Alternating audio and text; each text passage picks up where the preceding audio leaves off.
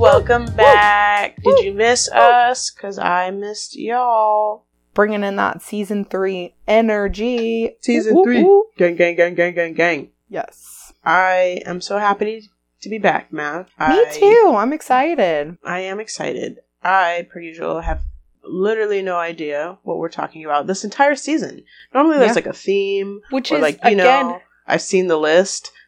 Maybe you showed me the list, but if you did, I forgot. The list is genuinely always in the same place, which is where we upload all of the edits of the podcast. Like, I know that you know where it is in general. Oh, I do. Because you do listen to every episode before it goes out, and you edit some of the episodes before they come out. So, like, very true. You've definitely used this like Google Drive that we have.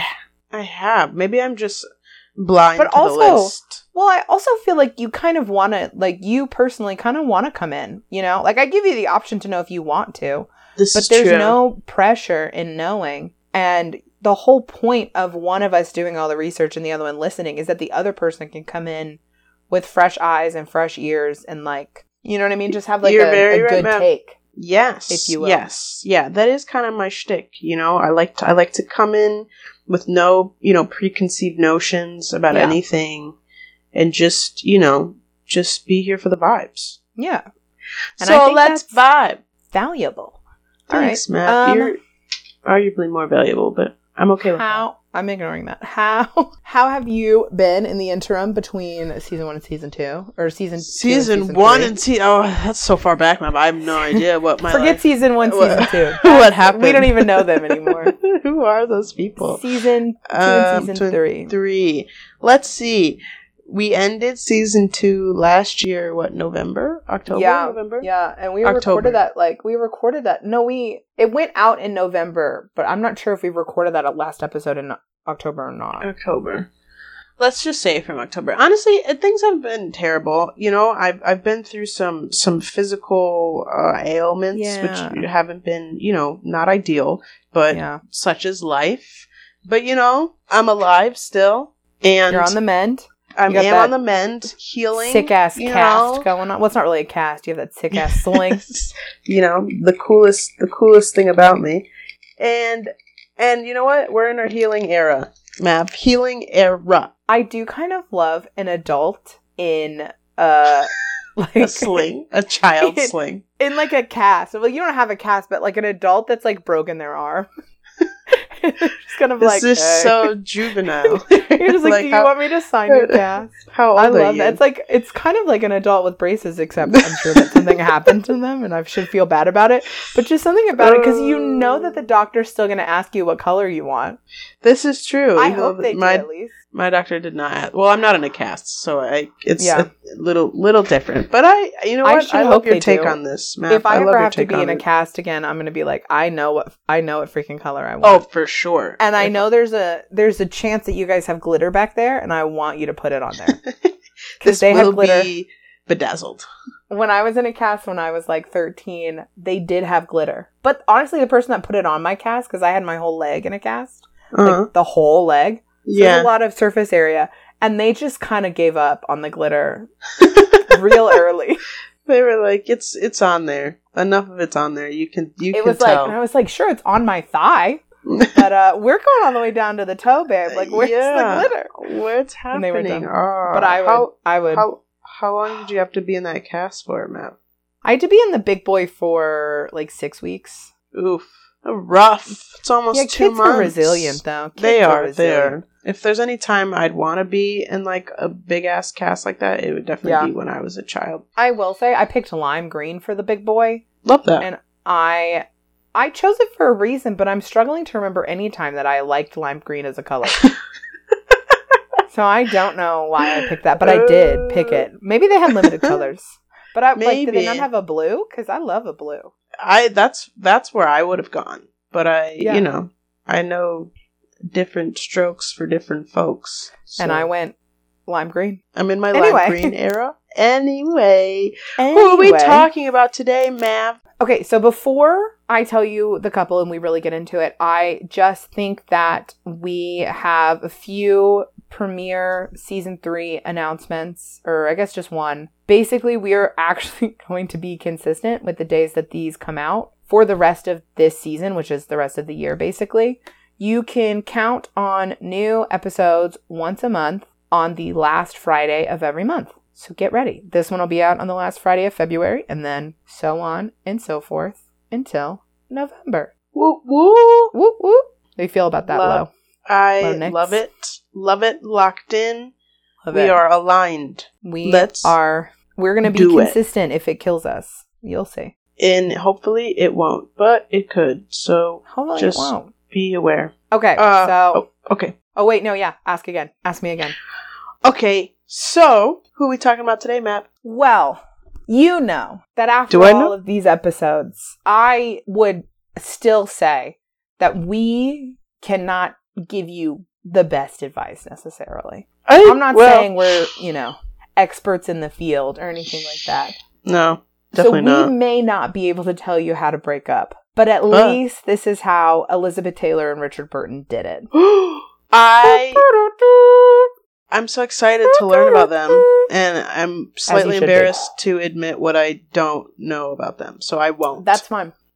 Well, as you know, as the co-host of this podcast and one of my actual friends, the first episode... Real friends.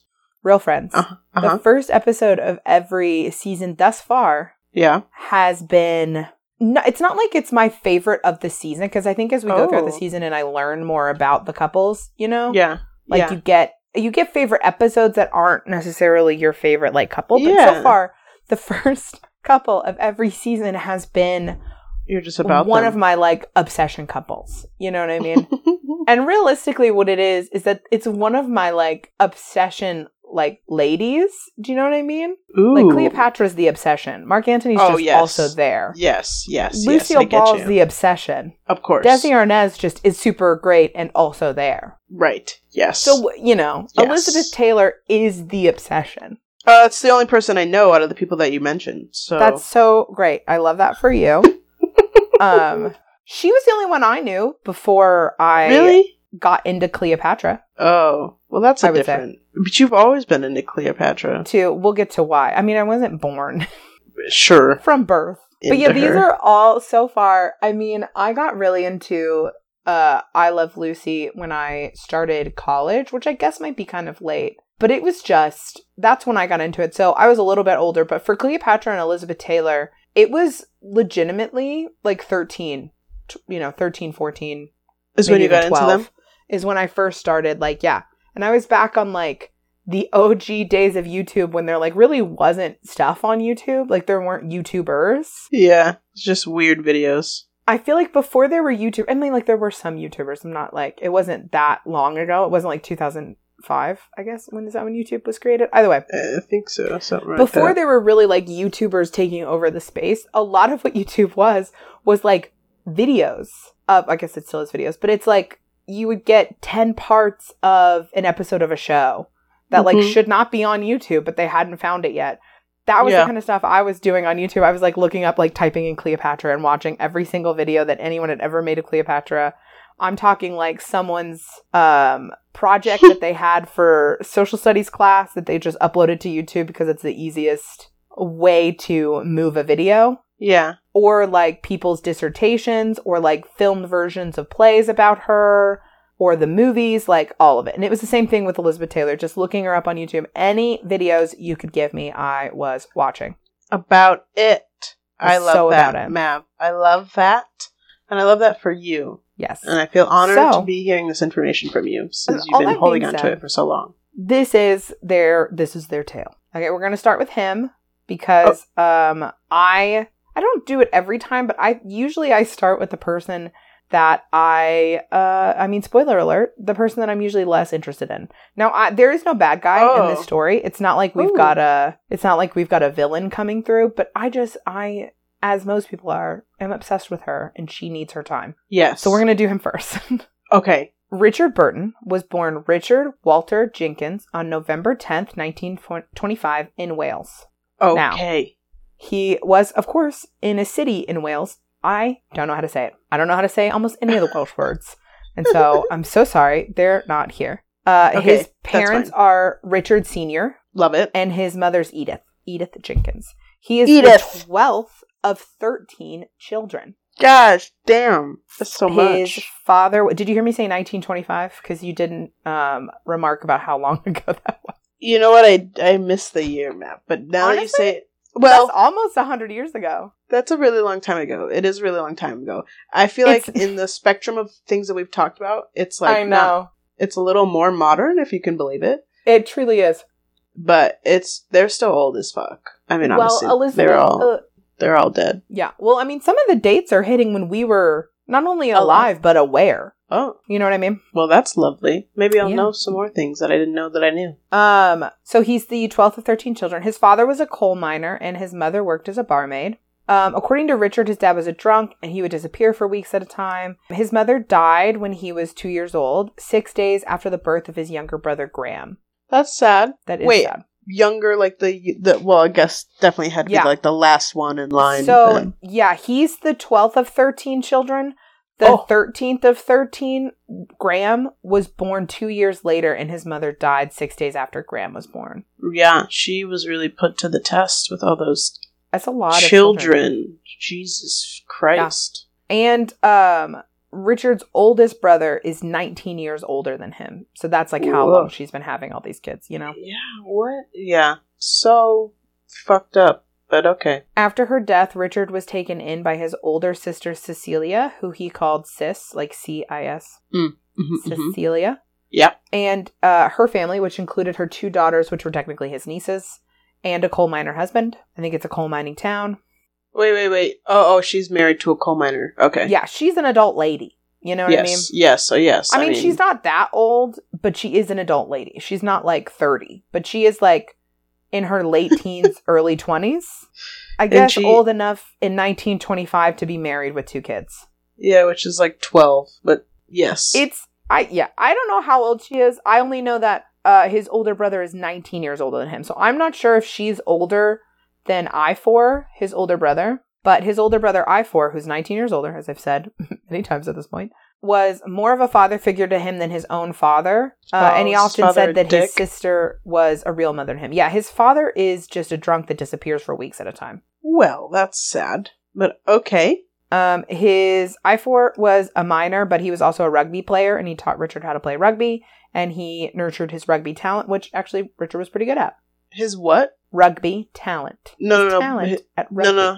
Before that, you said his something. It nurtured his talent. This whole sentence has been about Richard playing rugby. Can you say the beginning of the sentence again? Mm-hmm. I4, his older brother. I4 was a miner and a rugby player, and taught Richard how to play and nurtured his rugby talent, which he was actually pretty good at. That's impressive, because rugby's hard as fuck. Rugby is hard as fuck. It seems like Welsh people are hard as fuck, though. You know what I mean? Yeah, they're built a little different, for sure. Richard was also pretty good in school. He won a scholarship to a secondary school in 1937 when he was 12 years old. He was the first member of his family to go to a secondary school. So again, I didn't research this specifically, and I guess I could have, because it wouldn't have taken that long. But I think that the secondary school, which the only frame of reference for the actual British or UK school system is Harry Potter. That's not real, though. I know it's not real, but Harry went to Hogwarts at like 11, and I think it's mirroring, I think he might be like a year ahead or something, but I think it's mirroring the Muggle school system, or the like normal school system in the UK. Oh. So it's like, I think he basically like is the first member of his family to go to middle school. Like, it's not college. But, so you don't have to? Like, you don't have to. I guess in 1925, you definitely didn't have to. I don't know if you have to in general, because I don't know anything about their school system. Like, ever? That doesn't seem correct, Matt. I think you probably have to go until you're 18 now in the UK. Yeah, or at least 16. You can't just not go to middle. I mean, well, again, I don't know. But I don't know. But I don't know what any of it means. But I know that he went to that school when he was 12. And he was the first member of his family to go to that kind of school. So I would say none of his older brothers and sisters did any school past 12. Okay. Interesting. He excelled in singing and recitation, and he had a distinct interest in poetry and literature. Wow, he's a jock and an artiste. How I don't know that he's a jock. unique. Like, I don't think he's on the rugby team. You know what I mean? I think he just can play rugby. Why would I'm really not sure. Oh, and I kind of think that this is after he went to the secondary school that he was interested in all this stuff. So I think maybe he didn't have time for rugby. I really, you know what? We're putting a lot of thought into whether he's playing rugby or not. And I don't think he cared about rugby I do right now. No, I mean, I don't care about it at all. True. I need to let it go. Okay. So he's a smart guy, though. He's got a good head on his shoulders. He's doing good, yeah. Professor Philip Burton became a mentor and important guide in Richard's life at school. He encouraged Richard to act and worked with him to perfect his memorable speaking voice. Richard Burton was famous for his speaking voice. It was very low. His accent was very, I don't think it was a specifically Welsh accent. I think he, as he was learning sort of Shakespeare and stuff, sort of adapted a little bit more of a British accent, but I'm not totally sure. But he has a really deep, like, beautiful voice, you know? Mm-hmm. Yeah. Okay. I guess even at 13. Wow. Yeah. Richard left school in 1941 to work in the mines and help with various war efforts, eventually joining the Royal Air Force, where he found Philip again, who was now a squadron leader. Wait, who's Philip? Professor Philip Burton. It was his mentor at school. Okay. Philip helped Richard get a role in a radio play that he had written, and he cast him in a local play that he was producing. As time continued, he got Richard back into school and nurtured him through the early steps in his career. When Richard needed more acting tutors, like when Philip recommended that he get more acting tutoring and things like that. Yeah. Philip suggested that he sort of take Richard in. And so Richard left Sis's house, his sister's house. Yeah. To move into one of Philip's extra rooms, or to like move into a lodging house closer to school and like near Philip. And his mentor paid for his classes. And he also paid for his like clothing and anything that he needed. He took him in, basically. Okay. Nice guy so far. Maybe we'll see. Yeah, he's fine. Oh, okay, great. I will say Philip Burton, from what I've seen people say that he was gay. I don't know if that's been like confirmed. Seems like it's probably true. He's definitely like a lifelong bachelor. Oh. And so there was some trepidation from Richard's like family, like his sister and brothers, that like what are your real intentions? But the place that Richard lived, it's not like he lived in Philip's house. It was like a boarding house that had other people and other adults in it. It wasn't like, you know what I mean? Like it wasn't like that. Oh, right. He wasn't like sleeping. And it just genuinely wasn't like that. But like when you don't know, the fact that it was sort of a public boarding house that had like a woman and her children also living there, you know, things like that made the family more comfortable. Yeah. Yes. And just in general, like it's Richard never said that anything happened. You know what I mean? Yeah. Yes. And they were close for the rest of Philip's life. So it's like, you know what I mean? Like, nothing happened. He was a good guy. Yeah. So in 1943, when Richard was 18, Philip tried to adopt him, but he was just barely too young. You had to be 21 years older than the person that you were adopting to be able to adopt them. And he was 21 years? 21 years. Oh, okay. And then Philip was like 20 years and like 8 months. You know what I mean? Oh, wow. Or like, so he just was like, by a few weeks, he was too young. So he couldn't adopt him, but he could make Richard his ward. What does that mean? I don't know specifically, but Richard became his legal ward and changed his name to Richard Burton. What does legal ward mean? I think part of the legal ward is the changing of the name and sort of an unofficial adoption, but it also allowed Philip to sort of use his name and prowess to get opportunities for Richard. I see. Okay. You know? Yeah. It's a win-win. Well, a win for Richard. Well, Richard was able to go to Oxford for a 6-week course, which is great. Like, he's the first member of his family to go to secondary school, and now he's going to Oxford. So, like, that's pretty cool. Yeah. It was hard for his father to allow him to be adopted, particularly because the name change, as his father felt like the only thing he'd ever been able to give Richard was his name, and now he's changing it. So like, that was sad. Aww. But his father was so, I guess the story is his father was so upset about that and didn't know what to do, because obviously it's a good opportunity for your son and you don't want to take it away from him, but like you have your own feelings. He just never showed up to the ward meeting, you know? The, like, legal office where they were filling out the paperwork. The dad just no-showed it. What a D-bag. And so he got super drunk the night before and then never showed up. And so you're kind of like... Maybe proving their point a little bit. Yeah. You know? Maybe. I think it was just sort of I sense from Richard is that, first of all, his lack of a father was always something that affected him, but was never something that he was, I mean, you know, it affects everyone, right? That's naturally going to affect you. So I'm not saying it didn't affect him, but it wasn't like he walked around angry at his father. He was just sort of like, that's what it is, you know? Yeah. And hopefully having people like I4 and having people like Philip in his life was like, well, if I don't have my actual dad, like I have people that want to take care of me and support me like that. Yeah. For the next few years, he was in the Air Force and doing plays, slowly getting his name out there and receiving good reviews for his acting. In 1948, when he was 23, he moved to London and got a contract for stage work and a part in a movie called The Last Days of Dolwyn. Ooh. On the film set, he met Sybil Williams, a Welsh actress. And they got married on February 5th, 1949. Wow, moved fast. Okay. She was said to be no nonsense and helped keep Richard grounded as his career began to take off. Wow. Okay. Okay. He did a few more, I say take off. It's all, you know, it's a trudge up the... Yes, it's a slow hill burn. For like 99% of actors. It's a trudge. Yes. They're working hard and then all of a sudden it seems like they got here yesterday. Yeah. He did a few more films in England and was a promising future for the British film industry. Like he was the hot new thing, you know? Nice.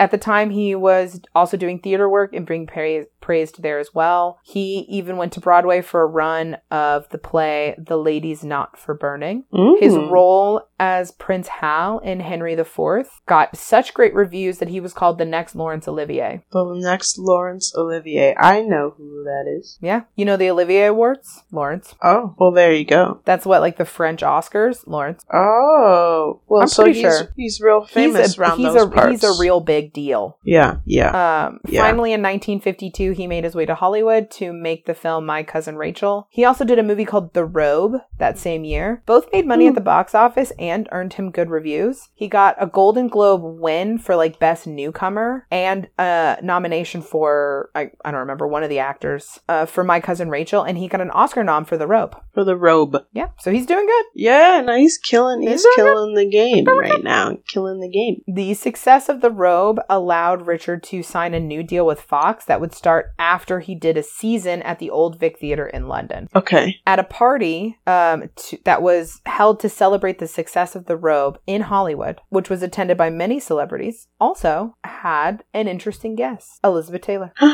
Oh my goodness. What year was this? 1952. Okay.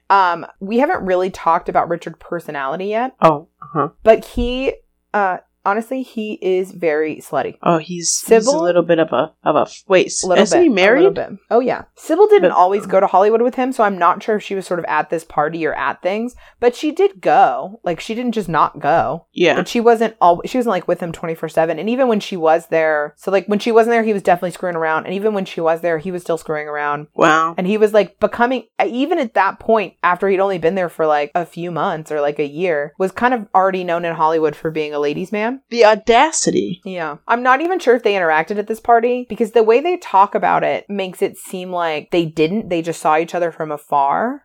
But they both distinctly remember each other at this party and had opinions of each other at this party. Oh, what were the opinions? Elizabeth, who was also married at the time, disliked him immediately because he was just like flirting with other girls throughout the party and she just knew he was this like slut, basically.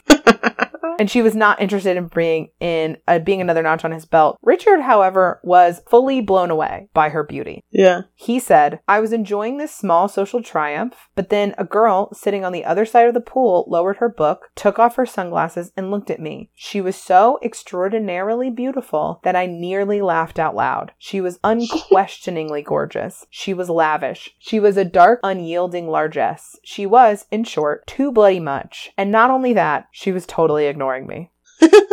Which she was not ignoring him. No. She was fully on the other side just being like, They made eye contact. Yeah. Yes. So funny that his initial reaction to her beauty was to laugh. We'll get to her. That's how beautiful she was that you just have to like be like, you're just like, what even is that? What even is that? On? What am I looking at right now? Is this? Am I on Earth anymore? I feel like if I would have looked at Brad Pitt in his prime, like Brad Pitt in the 90s, I might have just laughed out loud. And just like, what is even happening? So sorry, I just laughed in your face, but it's... Why do you look like that? I would just laugh and then have to leave the party. Oh, there's no way you really exist like that, Brad. No way. It's crazy. She's so pretty. Okay. The next few years were less successful, with Burton making some bad films while under contract. Personally, things were going well, though. Sybil and Richard had 2 children during this time. They had Kate in 1957 and Jessica in 1959. Kate Burton, however, is an icon all by herself. Yes. Because she's in Grey's Anatomy. Ooh, is she really? She's in... Yeah. She's been in a lot of stuff. She had a really good role in Grey's Anatomy. She's, Meredith Grey, the main character in Grey's Anatomy? She's her mom. Oh, very interesting. She's her mom. Who... Interesting. They have a complicated relationship. And then she's also in Scandal, which is my personal favorite. Great show. I love Scandal. She's the vice president in the beginning, if you've seen Scandal. I have not in a long time. Yeah, so I'm less familiar with that role of hers. She's the vice president. She's the southern lady that they have to deal with. You know what I mean? She is great. She's her characters are awful and you hate them, but that's just because she's so good. You know? Yeah. I love her. Yeah, so she's in a lot of the Shondaland shows. She's definitely in that vibe for sure. They're homies, her and Shonda. Yeah, and she's been in other stuff too, but that's what she's been in that is to me fully iconic. Yeah. And I didn't know until a couple years ago that she was Richard Burton's daughter. I knew her name was Kate Burton, but that's not that could Burton's just be a name. Yeah. Tim Burton then I literally knew that her name was Kate Burton. No, not related to Tim Burton. I knew that she was Kate Burton, and I knew that he had a daughter named Kate Burton, and I still was like, those are different people. Wow, man. And I was wrong. That's who she is. An icon created by an icon. An icon of iconatry. Yep. Makes sense, though. In 1960, when he was 35, Richard returned to Broadway to huge success. He starred as King Arthur in Camelot opposite Julie Andrews. Love her. I think everything, pre Sound of Music, maybe not pre Sound of Music, but definitely pre My Fair Lady, So this was her the beginning of her stardom. Yeah, Mary Poppins. Yeah, that's what I was thinking. I'm trying to think of the word Mary Poppins. Yeah. She was young, right? You asking me? No, she was young. I don't know how old she was in 1960, but she was certainly younger than Richard Burton, who was 35. Actually, Julie Andrews is not famous for, I guess, but it's said that Julie Andrews is the only co-star that he didn't hook up with and have an affair with. Oh, wow. Because she's just so good. She's I am uninterested in... you couldn't even if you tried. In the nicest way, I'm uninterested. Respectfully, no fucking thank you. Yeah. The play was a huge success and he won a Tony. Love that for him. Love that for him. Okay, 6 months later, in 1961, he met with the producer Walter Wanger about replacing the second male lead in the already troubled production of Cleopatra. Already troubled. Yep, we'll pause him right there. Oh, no. Dame Elizabeth Rosamond Taylor. Is Dame like a title? Yeah. Yeah. She was. Oh, okay. She was damed. Some things in her legacy. She's an icon. Everyone is. I'm just yelling about it at this point. Okay. She was born February 27th, 1932. There is a 6-year and some months age difference between them, just so you know, for keeping track. Which is not terrible. Not terrible, and especially because they met when they were both they met when they were both adults. Late 20s, 30s. Yeah. You know what I mean? Yes. She's the daughter of art dealer Francis and stage actress Sarah, both originally from Kansas. Elizabeth has a dual citizen U.S. She was born in London, but she has dual citizenship. Shout out to Kansas. Yeah. They were well established in high society, but they left London when World War II started in 1939. And they left because Joseph P. Kennedy Sr., the ambassador, the U.S. ambassador to England or the U.K., personally called them and told them to go back home. To go back home? To go back to America. He was basically it's getting bad over here. We gotta go. Wow. So they left because they were personally asked to by the ambassador. They were escorted out of the country. If the name Joseph P. Kennedy Sr. sounds familiar to you, he's the father of John F. Kennedy. I was going to ask if he's That's those Kennedys. Kennedy, and now... He's one of those... Not only is he one of the Kennedys, he's the patriarch of the whole family. All of the Kennedys that you know today... The head of the Kennedys. He's their grandfather or their great-grandfather. Wow. What a guy. He had, What a guy. So they're friends with those Kennedys before they're even those Kennedys. Oh, they're high society before they even know what high society is. They move back to the States and they settle in Beverly Hills. That's the kind of wealth we're talking about with Elizabeth Taylor. Makes sense. Elizabeth was strikingly beautiful even as a child. Her mother was constantly being told to get her into acting because she should be a model, she should be an actress. And her mom's like, she's 3. Mm-hmm. She should be a 3-year-old, but go off.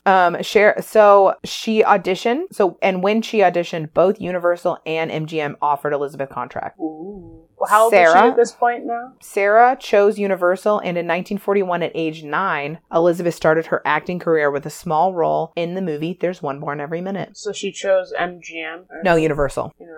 And she's 9. She's 9. Okay. But she didn't get any other roles after that, though, and her contract with Universal ended in a year. Mm. After that, her dad got her an audition. Her dad used some of his connections, and he got her an audition that landed her a role in the movie Lassie Come Home, as in Lassie the dog. Yeah. And that movie was with MGM, and she got a contract with them. Ooh, so she's switching teams a bit. Yeah. Her breakout role was in National Velvet, where she played a young girl who dreams of entering an all-boy horse race. So it's it's a girl horse movie. Yeah, the plot of so many films. The movie became a huge hit, and Elizabeth was suddenly a movie star at age 11 or 12. Wow. She's peaking so early in life. Yeah. You think she peaks and she just keeps going. That's you know true. what I mean? It's like when you doesn't have a peak. She has no peak. She's like Mount Everest times infinity. She did more movies at MGM and slowly, MGM sort of meticulously and slowly matured her from a child star into a teen star, kind of moving her up as she ages. Starting at 15, they were sending her out sexily for it's the 50s or the late 40s. So not sexy, you know what I mean? 1945 sexy. Show but kneecap. She started getting compared to adult screen sirens. And they were comparing her looks, and it was just okay, but she's 14. Yeah. So maybe we shouldn't be comparing the 14-year-old with the 28-year-old. Maybe that's different. A little different. Whatever. Different. In May of 1950, at age 18, Elizabeth married hotel heir Conrad, in quotes, Nicky Hilton Jr. So he goes by Nicky, but his name's Conrad. Okay. Paris Hilton's great uncle. Ah. He's one of those Hiltons. One of the probably OG Hiltons. His dad, Conrad Hilton Sr., is the OG Hilton, I think. I think his dad's the one that built the hotels, if I'm not mistaken. Got you. Okay. Her wedding was used as publicity for her new movie, Father of the Bride, which also starred Spencer Tracy as her dad. Wow. So the Father of the Bride that we know, you and me, with Steve Martin, is a remake of that movie. And actually, they're both good. Yeah. It's basically the same.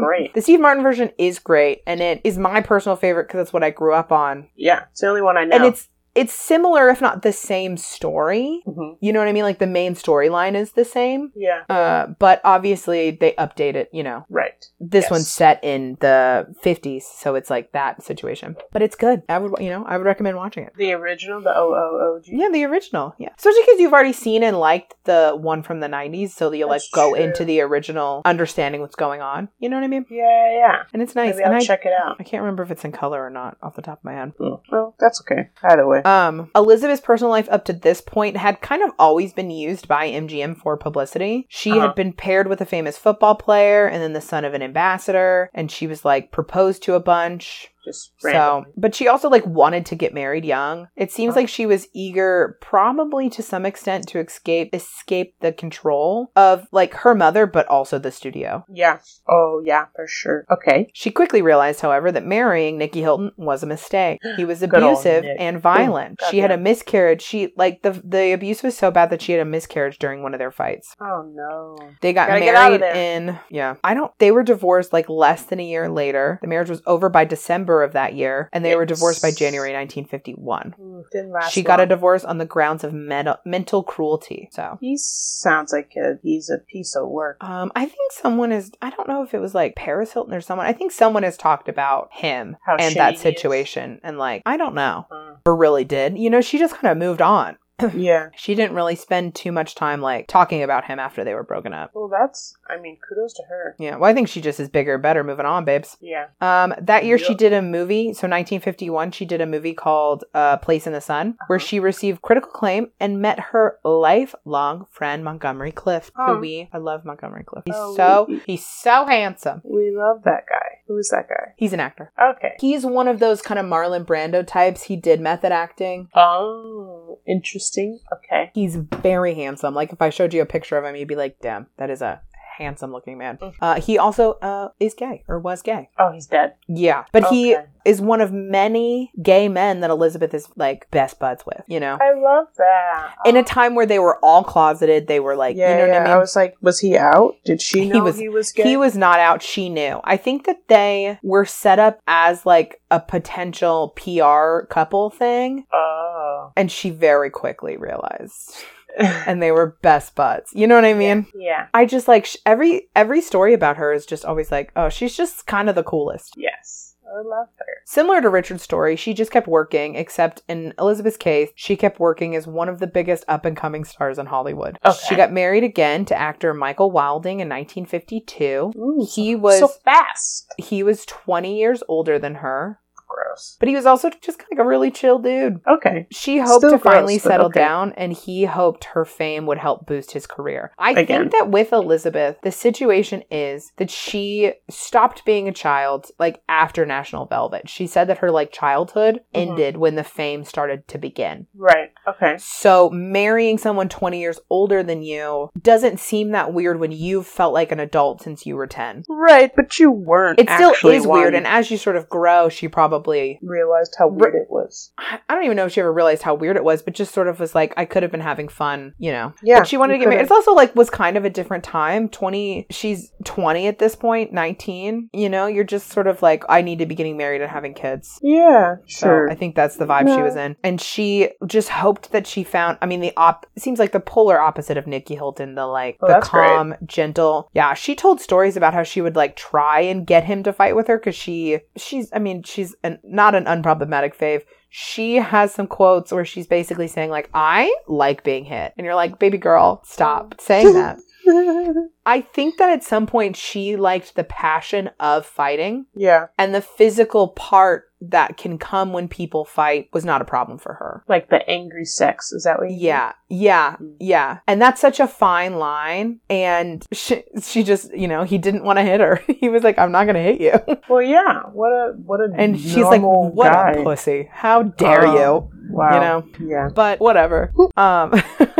So you know what I mean? They were a little mismatched. Yeah, she thought she wanted to settle down, but for her settling down and his settling down are two different things. Yeah, she didn't seem like she wanted to settle down at all. Or maybe just be toxic, but just with like one person. She's looking for a match and she just hasn't found him yet. Yes. She wants someone to match her fire and energy. Yeah. She's also a lot. You know what I mean? Yeah. We haven't really talked about her personality either yet. She's, fun for me, but she's diva. She's Mariah Carey. You know what I mean? She is, I know my worth. I know what I'm doing. I know my value and I will get it. Yeah. I'm not going to do something I don't want to do just because you're telling me to do it. Right. You got to respect that a little bit. You know, I might just become obsessed with it.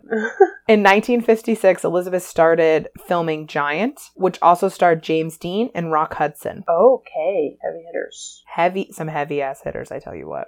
While she was filming, the papers reported Michael threw a party with strippers, which in theory could have been the reason that they broke up, but I don't think so, and we'll get into why. Even if he did throw a party with strippers, that she was just like, I don't care.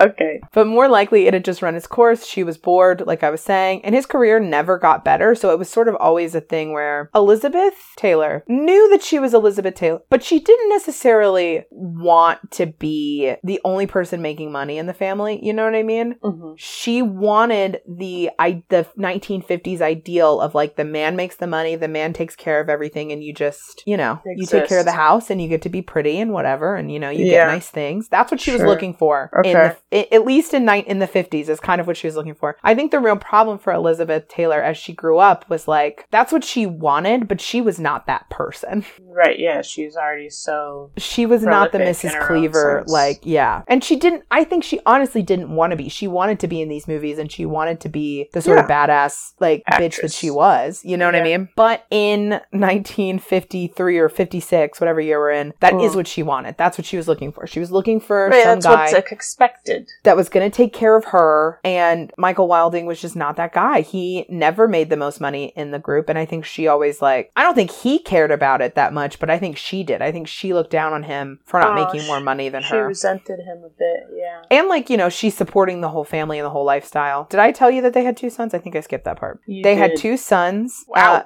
They had Michael in 1953 and Christopher in 1955. Oh. That's my bad. So they were So before she even goes to film in 1950. Yeah, they got married in 53. I thought 52. Hold on. They got married in 52. Yeah, they got married in 52, had Michael in 53, had Christopher in 55. I think she did movies in between here. But in 1956, after Christopher's born, is when she goes to film Giant, and that's kind of where we are now. Okay, gotcha. With their breakup. Yes. So they have 2 kids at home. You're boring as shit. I'm leaving. Yeah. Bye. They got divorced in 1957, but they remain friends. Oh, well, that's nice. I mean, they do have children together, so. They have children together, and I feel like she's just kind of like, we just don't mesh. You know, personality-wise, we don't mesh. It's not because we don't like each other. We're just done. Giant was a huge hit and a huge critical success. It's one of those movies it's an American epic. It takes place in Texas on a like oil farm, and it's like a 3+ hour, it might even be 4 hour long movie. Oh my God. Of like this man's entire life, like Rock Hudson character's entire life. Yeah. And it's a big boy, you know? It sounds long and daunting. It's a big boy.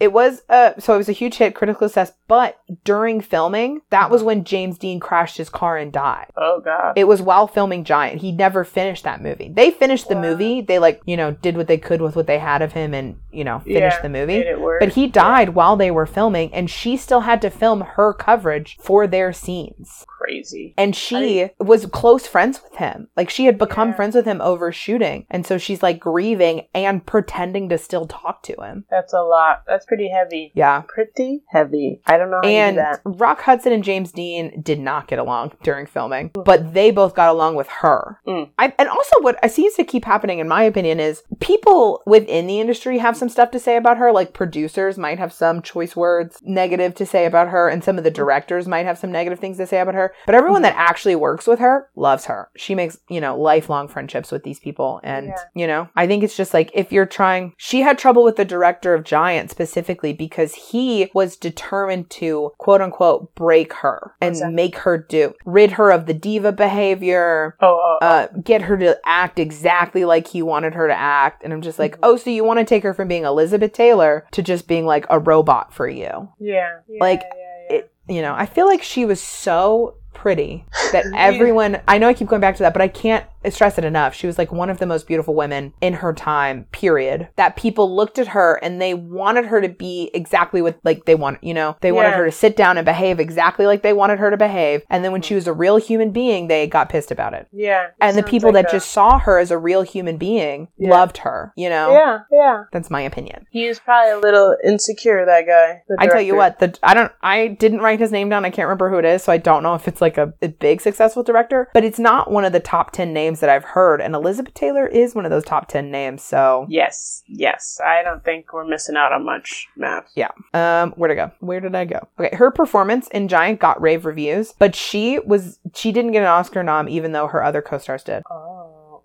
Spicy. A little bit of judgment on the Oscars part. Salty, but honestly, par for the course. Maybe, you know what? Maybe it was a big year. You know, sometimes when you're doing research, especially on stuff that happened a long time ago, where like maybe I don't remember everything that was done that year. You know, like because they have Peter O'Toole, if I'm not mistaken, which we'll talk about him in a second, but Peter O'Toole didn't win an Oscar for Lawrence of Arabia, which is an epic movie, and he did a great job. One of the top 10, you know, definitely one of the top performances ever in a movie. You know what I mean? Yeah. And he didn't win. Sham. Everyone talks about it like that. Oh man, he was robbed. He did so good. The winner that year was Gregory Peck for To Kill a Mockingbird.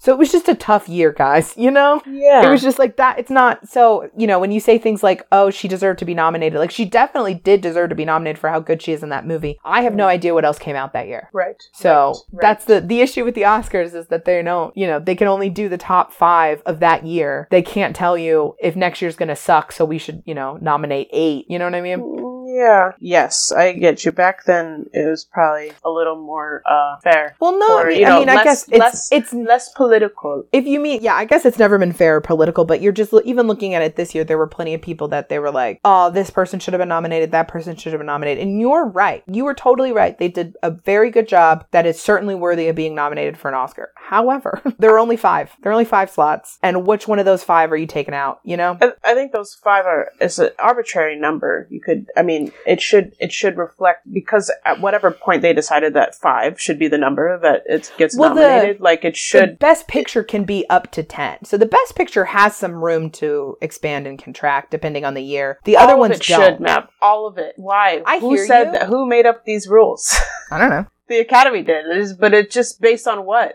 Like, I get it. You don't know what's going to come out next year, but you can see a body of work that came out for a certain year. And if they're more than the number that you arbitrarily decided on, I think because I think the way they do, I think the way they do Best Pictures, and the reason it can expand and contract is because they take the top however many from all of the ones that are voted on in the very first round for nominations. You know what I mean? Mm-hmm. At the nominating stage, they can tell how many are getting a certain percentage of votes, and those are all the ones that move forward. So yeah, they definitely could do it, but they didn't, and they certainly didn't in 1957. No. Okay. In 1957, she started Raintree County, which was supposed to be kind of a Gone with the Wind knockoff, another big epic, and she was starring. It was her second movie with Montgomery Clift, her best friend. Yeah. Unfortunately, GBFF. Unfortunately, and this is kind of, you know, the beginning of the downhill for. No, he did not die, thankfully, but it's the beginning of the end, I guess, for him. Although I think he lives for another like 20 years or something. But he gets in a terrible accident. They're filming on set. Let me see if I can. I might not remember all the details, and I didn't write them down because it's very sad. But very basically, he gets in an accident. I can't remember if I think he had to have been in a car that just it's on like one of those side roads. He like drove off the side road and like ran into a tree or something like that. Or maybe he drove into a ditch. I think he was in an accident. He was in an accident on the way home from a party that Elizabeth and everyone else on the crew was at. They heard the accident and ran to him. Like, you know, some people went to go and get an ambulance, and then she and other people ran to him to help. And he's pulled out of the car. I don't know if she did or not. He's not breathing. She has to literally take her hands into his throat and pull out his teeth, because his teeth got knocked in when he got in the accident, and they went down his throat and he couldn't breathe. So she had to literally pull his teeth out of his throat and like perform CPR to get him breathing again, and she saved his life. Wow. Well, that's really sweet of her. And it was traumatic. Really sweet. It was very traumatic for him also because he was, as I said, so handsome. He, like, his face got messed up in the accident. And he kind of, like, never looked the same. And it didn't end his career, but I think the idea of him being a sort of romantic heartthrob lead was kind of not going to happen anymore. Now, I have seen, and even in this movie, they had to keep filming, and they sort of had to film him at different angles and with specific lighting, so you kind of couldn't tell. But I've definitely seen him after the accident. He's still super fucking hot. You know what I mean? Yeah. Like, he's not perfect looking, but he's still super hot. So, but yeah, I think he was already a drinker, and I think his drinking kind of got worse. And, you know, is that why he crashed in the first place? Because he was drunk? I don't remember. And I don't even remember if he was in the car. Like, maybe he got hit by a car, you know? I don't remember. I do know that he got in an accident and his teeth got knocked down his throat. She had to pull it out, and his face was disfigured. Very sad. Rough time for Montgomery. In my opinion, this movie isn't particularly well remembered today. I know what it is, but I am obsessed with her, so obviously. Yes. I've never seen it, though. I have no idea. Didn't even And ring also, a bell. Raintree County, I'm sure that it is supposed to evoke memories of, like, the South or whatever. It sounds like a Rainforest Cafe to me, and I can't. Not a fan. Like, a rain tree sounds like it's in the Rainforest Cafe to me, you know? Yes. And I don't think that's true. That would make sense. I would totally believe that Raintree County is like a place in Georgia that I just don't know about. Really? But to me, in my heart, it's Rainforest Cafe. Yeah. Every time I read it, it's at the Rainforest Cafe. It's Rainforest Cafe. There is an elephant animatronic right next to your terrible pasta dish because you're at the Raintree Cafe. Rainforest Cafe. Feel it. Not the Raintree Cafe. Feel that. Okay. But anyway, sorry. So the movie's not particularly well remembered today, but at the time it was very successful.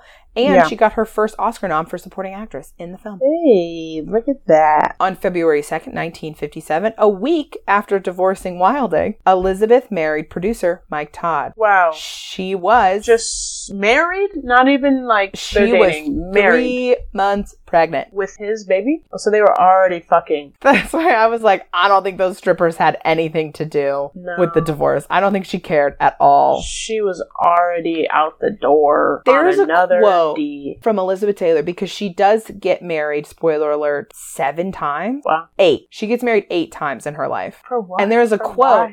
We'll get there. There was a quote where someone was like asking her about it or something, and she basically said, well, I'm not a slut, which I don't think is what they asked her, but she was basically saying, I've only ever slept with men that I was married to. Okay. Which I heard her say that, and I was like, not in that order though, Elizabeth, and you know it. Yeah. But I mean, so I think that, you know, I think she ended up getting married to those guys. I think that as she keeps getting married, it's in her mind that that's what you're supposed to do. Mm-hmm. And in her defense, it's 1957. It is what you're supposed to do. So they get married. Consummate the marriage. For sure. She's 3 months pregnant with her daughter Liza. Love that. Who's born, I don't think I have her exact birthday, but she's born Liza later Taylor. that year. Okay. Mike Todd was a powerful guy. Now, he wasn't like a super successful producer necessarily. He was successful, but he's not like a Louis B. Mayer. You know what I mean? He's not like one of those famous producer guys. He's no, who's producing things now? He's no Dick Wolf, if you will. We all know Dick Wolf. Who doesn't? Good old Dick. But he was, I feel like, because I'm not saying that we've been sort of successfully working in Hollywood, but we've been hanging out around here and around people that have successfully and unsuccessfully worked in Hollywood. So you've definitely heard of this type of person where he's just sort of like a big kind of tough guy that you don't want to mess with. Mm-hmm. Like he's kind of an old school movie producer in that way. Although I guess this isn't old school anymore because it was in the 50s. But you know what I mean? Right. Okay. So he's got a little like mob boss mafia thing going on. I don't think he's really involved in anything illegal, but he's definitely got that vibe around him of like you don't want to mess with me. Yeah. Yes. Which fits perfectly well. Is this not fitting her perfect goal in life with the man? He's going to protect her. He's going to provide from her. Mm-hmm. Yeah. Her dream was to get married to Mike Todd and never have to act again, you know? Wow. Is that something she'd actually have enjoyed? I don't know. I don't think so. I don't know. But that's what she wanted. That's what she was excited to do in 1957. Yeah. He produced the movie Around the World in 80 days. Not in 10 days. He produced Around the World in 80 days. And love that movie. Well, I love the one from 1957. No, I love the Jackie Chan version of that movie. Yeah, I thought that was the one. He also had what I personally am going to call a sidekick in famous singer Eddie Fisher, Carrie Fisher's dad. Oh, wow. So Mike and Elizabeth would often go on double dates with Eddie because Eddie was just like, it was kind of like he was Mike's shadow. He wanted to be just like Mike Todd. He was, mentor-mentee relationship, very much like they would go to a restaurant. Mike would order steak. Eddie would order steak. Mike would say, actually, I don't want the steak. I'll have the chicken instead. Eddie's going to be like, you know what? Let me get the chicken instead. So Mike and Elizabeth would often go on double dates with Eddie and his wife, movie star, and again, icon, Debbie Reynolds. Iconic. An iconic icon. And Debbie and Eddie were the best man and matron of honor at Mike and Elizabeth's wedding. Whoa. Yeah. So full Elizabeth circle. adored Mike and called him a great love of her life. They fought often, which Elizabeth liked, as we've discussed. Yeah. And it was like she finally found someone who could protect her, provide for her, worship her, and put her in her place. She wanted both. She wanted you to, love love and appreciate how beautiful she was. You know, she also wanted some guy that was able to like put her in her place and keep her grounded, I guess. Yeah. Elizabeth started filming Cat on a Hot Tin Roof in 1958, which also starred Paul Newman, who might be the most handsome man to have ever lived. And was not gay. Ooh. Was not gay. That's a win for the ladies, man. It was a win for one lady because he was married happily for like 50 years. Wow. He's also, I mean, you know, good for them. It's really not. I don't need to have an attitude about it. Good for them. 2 weeks into filming on March 22nd, 1958, Mike Todd had to go to New York to accept an award. Elizabeth wanted to fly with him, but since she was still recovering from a cold, she stayed home. His private plane crashed in New Mexico, killing everyone on board. Wow. Elizabeth didn't get out of bed for weeks. Oh, I can imagine. Goddamn. When she did go back to work, it was only because the studio was pressuring her and she knew that Mike had a bunch of debts that needed to be paid off. Because he was a businessman, you know? He was a businessman. Yeah, he was doing business stuff. Wheeling and dealing. And sometimes business stuff works out, sometimes it doesn't, but you keep going, you keep doing business stuff. That's business. That's business. But when you die, your debts have to go to your wife. And that's life. So there's that. Yeah. She said that acting was the only way that she could function after Mike's death, that becoming her character in Cat on a Hot Tin Roof was, you know, at least she wasn't herself. A little therapeutic, you know? Yeah, which Cat on a Hot Tin Roof is a great movie, and it's a great play. And she was, I mean, obviously amazing in it. Yeah. She also started spending time with Eddie. It seemed like they were the only two people in the world who loved Mike that much, and so they sort of bonded in their grief. Oh, okay. You know? Yeah. After a while, though, Debbie started wondering why Eddie wasn't coming home, and their affair became public and a huge scandal. Like, Elizabeth, I can't say it ain't so. I like the Brad Pitt Angelina Jolie drama when we were young, we were kids. That was horrible. Double horrible that. For Jen. Double that. Wow. That's how bad it was. That's how big of a deal it was. Everyone was talking about it. It was the only thing everyone could. Because you got to imagine, it's like, it's Brad and Angelina, but you're in a world where divorce is not common. Yeah. And sex outside of marriage is not publicly acceptable. Right. It's crazy. So everyone is, but I mean, going nuts. I guess on his end, because her husband is dead, though. Exactly. Which is even more... Eddie is the villain here. Spicy. But guess who was treated like the villain? The man, of course. No, not the man. Elizabeth Taylor's your home-wrecking whore, naturally. Well, I could kind of see that, too. Not that I agree. I could just see it. I feel like Elizabeth was the villain to everyone, like, but Debbie, who was just like, fucking Eddie. What the fuck, Eddie? Yeah, I'm sure. And I guess I'm not trying to be fair to Eddie, but definitely the excuse used by Eddie was that his marriage to Debbie Reynolds was really like a PR thing for them. Oh. And Debbie's like, sure, it is a PR thing, but we also have 2 children. Yeah, like we have some stakes here, some big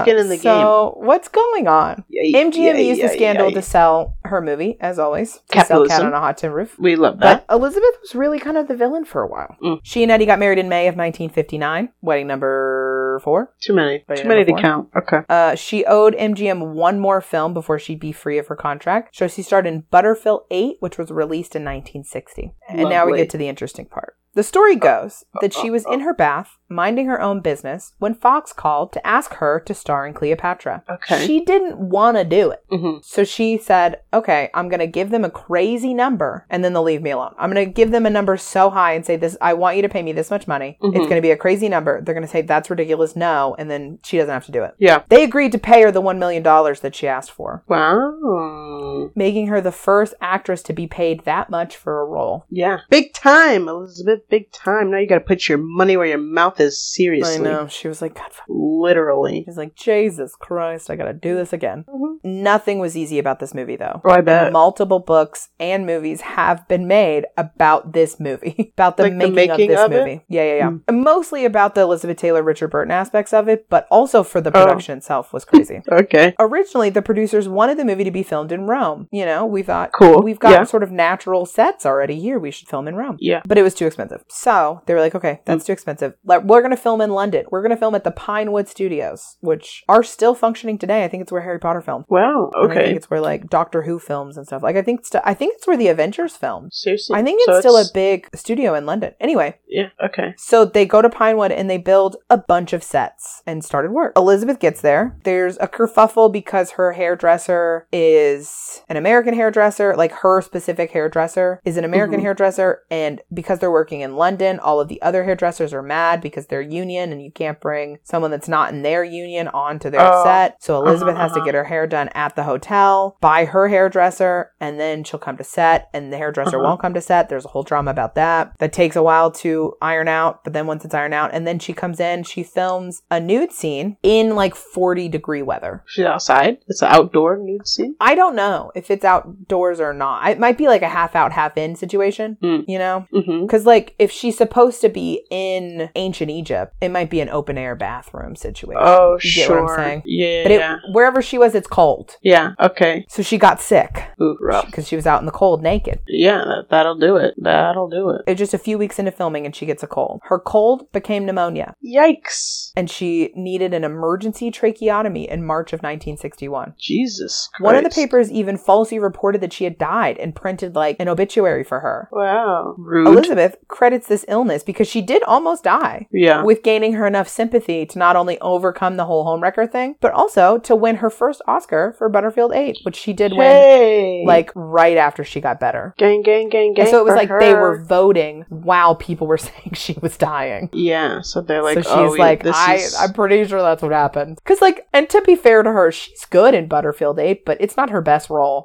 But again, I don't know what was nominated that year, so maybe it was the best that year. Maybe it was, man. Maybe. After recovering, she goes back to work, but by now it's been months, and production has kind of had to sort of fall apart and rebuild itself while she was gone. Literally, they had to rebuild the set because they moved production to Rome. Oh, they were like, fuck this, we're just actually going to go to Rome. I don't know if it got cheaper. I don't know if it's like a weather thing, and they were just like, well, we really can't film in London right now because of the weather. I don't know if it was cold. Because like we literally almost killed Elizabeth Taylor, so maybe we should go somewhere warmer. Like, I don't know. But they did go to Rome. So they had to sort of break down all the sets they build and bring what they could to Rome. Everything that they had already shot, which was not nothing, because they had, you know, even after she got sick, they continued to work in the few scenes that they could that didn't have her. But then because she was sick for so long, they had to hire new leading males for both Caesar and Mark Antony because the original two actors, Mark Antony, had scheduling problems, you know? Right. They're like, we're supposed to be done filming and we haven't started yet. Yeah, crazy. Rex Harrison was hired to play Caesar and Richard Burton was hired as Mark Antony. They met for the second time on January 22nd, 1962. It was meant to be. It feels like it was, because it's just like, he was not in this movie before. Yeah. And they were filming in like rainy, gross London, which I love London. I'm not saying it's rainy and gross, but like compare that to like Rome in the summer. Yeah. Beautiful. Picturesque. Easy to fall in love there, babe. Backdrop you could have. Yeah. He tried to ignore it first, but then finally walked over to her and said, has anyone ever told you that you're a very pretty girl? And Elizabeth just like rolled her eyes and then like ran back to the like makeup trailer or whatever and was like, can you believe he said that to me? But it was like the perfect thing to say to her because it was just enough. People are usually fawning over her. Yeah. And the way he said it was like just enough to like be clear that he was like teasing her a little bit. And she was like, and she laughed. That. She was like, isn't I thought he was such a charmer and that's his line. But then she thought about it all night, you know? So it's like, maybe he was right. Maybe he is good at this. Maybe that is true. Don't know. Very soon they were having an affair. Oof.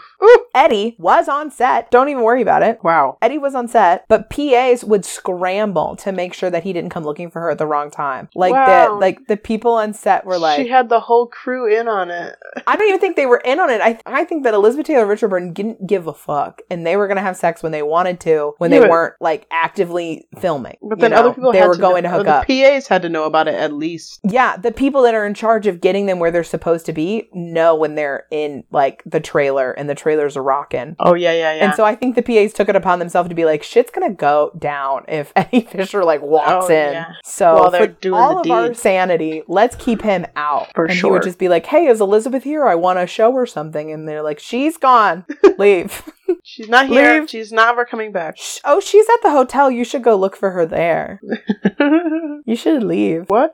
Sybil was also on set sometimes, but she was kind of used to looking the other way at this point. You know what I mean? Yeah. I think that Sybil probably knew immediately and just kind of like, as much as you could not care, didn't care. Mm-hmm. Yeah. And I think probably didn't actually come on set that much for that reason. Yeah. But she was there. You know? This is messy. I don't need to be here to see all this. And I know that she was there all the time because they did have little kids that she was obviously taking care of. Mm-hmm. And also, his whole family loves Sybil. This is becoming a problem as he continues. In my opinion, I think that this is a situation where two people accidentally found their soulmates. I think Elizabeth was as surprised as anyone when she realized that she wanted Richard to leave his wife and she wanted this for real. I think, they were hooking up and then they weren't just hooking up. Yeah. Oh, she was the one who initiated the... No, I don't know. I mean, we're not in the rooms there. We're not in the room there, but lots of stuff are happening, But I mean, that makes sense, Mab. I don't know if those words specifically were said, but I think that it became clear to everyone that knew them personally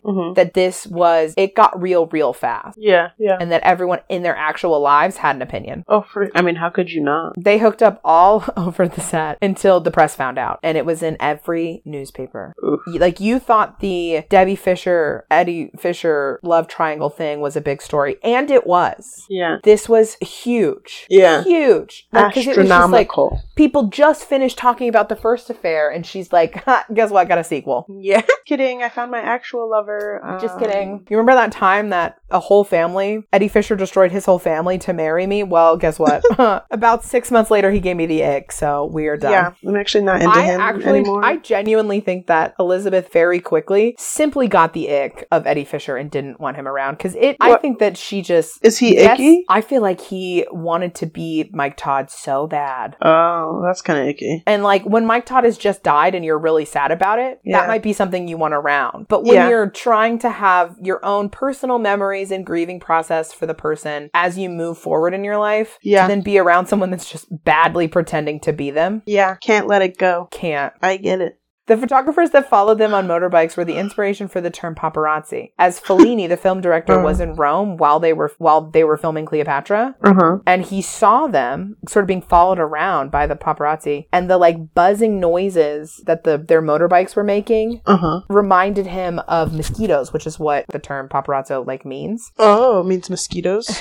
Yeah, or they're fucking annoying. It either is that's either the word for mosquito or it's close to the word for mosquito in Italian. Got you. And then in La Dolce Vita, Fellini's masterpiece movie, he has a paparazzi kind of character, a photographer buzzing around following people like that, and he credits that character in the movie as paparazzo. That character's name is paparazzo. Oh, interesting. Okay, and that started the calling photographers like that paparazzi, and that started it. And it's because of them. Wow. Richard said later, it's like fucking Khrushchev. I've had affairs before. How did I know the woman was so fucking famous? He was just like, what's going on? Wait, Richard didn't know? He knew she was famous. I think it's the kind of thing that's Is he pulling a Simone Biles' husband right now routine? No. I think he's making a comment on just how crazy it was. Kind of to be similar, kind of like when people are asking Travis Kelce 100 times what he thinks of the whole Taylor Swift thing. So annoying. I think he's just kind of who knew that this many people would care? Yeah. This is an absurd amount of attention to get for a perfectly normal human thing. I could see you having some interest in people dating, but he was this is crazy. Yeah, I guess so. Richard family asked him to end it with Elizabeth, so he tried to, but he just couldn't stay away from her. On February 17th, 1962, Elizabeth took a bunch of sleeping pills after they had a fight, and she had to have her stomach pumped. Oh, God. There was a picture of them kissing on a yacht that went, viral before viral was a thing. It went everywhere. And it led to even the Vatican came out against them. Wow. And they denounced Elizabeth's, and I quote, exotic vagrancy.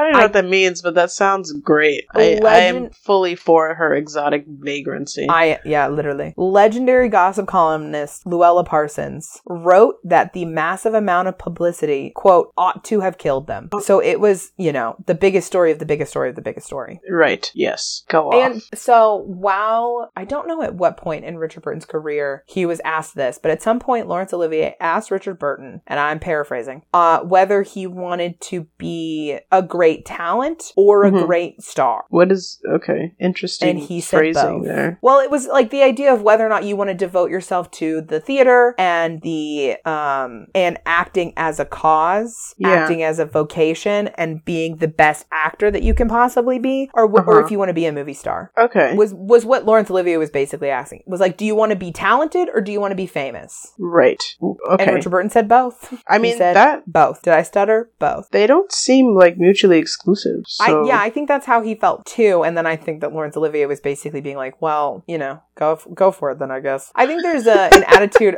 from theater actors, less so now and less so as, you know, things continue and things change. But certainly back then when you were a super talented actor or you were a movie star. Say that again? You were a super talented actor or you were a movie star. The great talent and test of actors, still to this day, I think, is the ability to do stage work. Oh, so like theater. Yeah. Okay. Because this whole time, Richard is also doing theater and is really good in theater and all this stuff. Sure, you know? Sure. So it's sort of like, are you going to take your talent away from the stage just to be a movie star? And he was like, I think I am. I mean, it pays a little better. He wanted to be famous for being talented. Mm-hmm. There you go. Where'd I go? Eddie called a party once, and Richard answered the phone. And when he asked Richard, what are you doing in my house? Richard replied, I'm fucking your wife. So Eddie definitely knew. Yes. Like, he knew. Ugh, rough. He just, you know. But also, damn, Richard. It's a good line, though. On that guy. I mean, you know, I've answered the phone in your house. Why are you even asking me the follow-up question if we're being honest? Yeah, it's like, just try harder a little. Yeah. So I think for Elizabeth, like I was saying, that Eddie was just too desperate to be Mike Todd, and she was just sort of not into it anymore. She said later that she absolutely married him in the throes of grief. Yeah. And so maybe if they had waited a little longer. You know. And I also think that the level of the scandal when they first got in their affair can't be overstated, you know? Yeah, it seems there like probably was a feeling for her that was like, well, if I've done all this and caused this much trouble to people, we have to get married. I can't have broken up this family. You know what I mean? You're so nice to her, Matt, which I get because you love her. I do. I get it. But she's I think it was a lot of things. She's a bit toxic, and then I mean, you can say it in a bad way. In her own in the best way. And to be fair, I feel like even after she got through the divorce and the hard times, Debbie Reynolds and Elizabeth Taylor were friends for the rest of their lives. She just loves the chaos a bit, Mav. You know, she loves the chaos. She'll do it for the plot. She definitely does. Regardless if she's thinking about like whatever's going down in the future. I love her. I mean, you know, you got to respect that a bit, but like let's it's like let's count him how we see him, Mav. Okay, she's a little problematic in the funnest and spiciest of ways. Well, and I feel like she definitely hurts people in some of the choices that she makes, right? But she's doing them for honest reasons. And I feel in the end of her life, in the end of everyone that's affected, it is what it is, you know? Years after the fact, after they got done with the divorce and she had sort of moved on, Debbie Reynolds became very good friends with Elizabeth Taylor again. And they actually did a movie together when they were older. And it's just sort of like water under the bridge. And I feel like a part of Debbie Reynolds was like, honest, thank God I got away from him, you know? At least I got out of that shitty ass marriage and moving on with my life. You know what I mean? Sure. I think that Eddie's the one that was married. You know, Eddie's the one that left his kids, that left his wife. Sure. Ultimate villain's Eddie, in my humble opinion. Eddie couldn't have left his kids and his wife and his marriage for air, for a ghost, for nothing. Yes, he could have. No, he could have. I mean, he dads wouldn't leave have, all the time. I'm not saying he's not to blame. You don't know what he would have done. I guarantee you, he wouldn't have done it he wouldn't have just done it because I guess so. He didn't like her. But I listen, I think that he was offered Elizabeth Taylor and he said, yes, please. Of course. But then I also think that he was like, Elizabeth offered herself. I think he was truly obsessed with Mike Todd to an unhealthy level. Well, maybe he really wanted to sleep with Mike Todd. I think he did. I think he desperately wanted that. And I think that in large part, he married Elizabeth so that he could be more like Mike Todd. You know what I mean? That's the closest he could ever get to Mike Todd. That's so toxic. And also, she had just lost her husband. Listen, we don't need to take sides. We're not taking sides. It's anti-Eddie all the way for me. I know. I got that. I am fully aware of where you stand. There's another sentence here that I think might help my case. Okay. Are you ready? I'm ready. She also told a story story about a time where she woke up to see Eddie sitting and watching her sleep while aiming a gun at her. She heard him say, "Don't worry, Elizabeth, I'm not going to kill you. You're too beautiful." Oh. So she gathered up the kids and left immediately, and they never slept in the same house again. That is very weird. That was in the book that I've read before and I forgot about that completely. But listen, I feel like Eddie Fisher is kind of sinister as a human being. Oh, for sure. I mean, that's crazy. Pretty unnerving. It is. And I'm not going to kill you. You're too beautiful. It just also, I feel like she was, focused on other things at the moment. But then afterwards, when she was thinking about it, she was probably also just like, what the fuck? Yeah, also, I'm a person. You should not want to kill me for so many reasons besides just I'm pretty. I mean, sure. What the hell is going on? Yes. But that notion still stands today. Not that it's any less weird or unacceptable. Also weird that you would say that while pointing a gun at someone. But don't worry, I'm not going to kill you. I just have the means to kill you in my hand. Correct. Elizabeth still kept on with Eddie even past. No, she didn't. She left. I mean, she left, and she left the house, and they were never in the same house again. Right? They didn't sleep together. Like that's when their separation started. In the same the divorce took a while. They divorced in March of 1964 after a lot of back and forth. Eddie, I think, was very mad about the affair and used the divorce as a way to prolong everything. Yeah, punish her a little bit, as divorces do, as people do now. That's like a whole. And I'm sure she was annoyed about it, but I also feel like she's just like, Eddie, can we please just get divorced? I'm so tired of this. Let's just end this and be done. They had no kids together, thankfully. Well, that's good. I'll get to in a second. They were starting to adopt, but they didn't finish the adoption together. Okay. Well. They finished filming the movie in July of 1962, and Richard and Elizabeth went their separate ways briefly. Wow. Elizabeth went to her Swiss villa to sort of hide out and relax. Interestingly, Richard also went to his house in Switzerland. Wow, look at that. On just the other side of the lake, whatever lake it was. A little coinky-dink. Could never have thought that could happen. Richard had a house in Switzerland with his family for tax purposes, I guess, and I'm sure Elizabeth did too. Elizabeth had multiple houses. Huh? Okay. So it's possible that she went to Switzerland on purpose, and he went to Switzerland because that's where he lived. But I don't know. Let's go with that one, Mav. That seems pretty accurate. She wrote him a letter saying that even though she loved him, their affair was hurting everyone that they loved, so they should stay away from each other. A few weeks after that, he drove to her villa for a visit. He didn't drive to her house. They both went to a hotel nearby her house, and she had her parents drive her. And it's just kind of cute the way they were talking about it. Is they were both Elizabeth and Richard were shy when they first saw each other again. It was sort of they were hi, I forgot how to be around you. It was kind of like they had a first date after they'd been hooking up for a year. Yeah. He met her parents and they liked him, no problems. They had lunch together and they kind of had a first date to get to know each other, and they talked about their goals and lives and how much they have in common. They left that day without kissing each other, but they promised to see each other again. Elizabeth said that they had an unselfish love and is quoted as saying, "I loved Richard so much that for the first time it was an unselfish love. I didn't want to marry Richard because I didn't want him to be unhappy. I didn't want Sybil to be unhappy. I would have been perfectly content to just talk to him on the phone every once in a while." And maybe she would have. I don't know. They didn't do that though. They got married. Yeah, I mean, he definitely got divorced, and him and Sybil were definitely unhappy because of it. You know what I mean? Yeah. And it's maybe that's him, Okay, but soon after that meeting, they started their second film together called The VIPs, because the publicity from the first, of the scandal thing had gone so crazy that they basically booked this movie off of Scandal alone. Oh, for sure. And they were filming. They started filming in London, and they started having an affair immediately. Yeah, they got they got conjoining rooms in the hotel or something like that. It was on immediately. Elizabeth sent Richard to ask Sybil for a divorce at some point in the filming, and but he basically went to his house where Sybil was, knocked on the door, and she answered and was like, "Are you coming inside?" And he was like, "Yeah," and just didn't ask her for the divorce. It's he was like, "I'm gonna do it. I'm gonna do it. I'm gonna do it." She answered the door, and he's like, "Oh, hi. Yeah, I'll come inside." You know what I mean? Just immediately takes the easy way out and just doesn't do it. But by the end of filming the movie, he had come to a decision, and he actually did go and actually ask Sybil for a divorce, which she agreed to, and I think was pretty chill.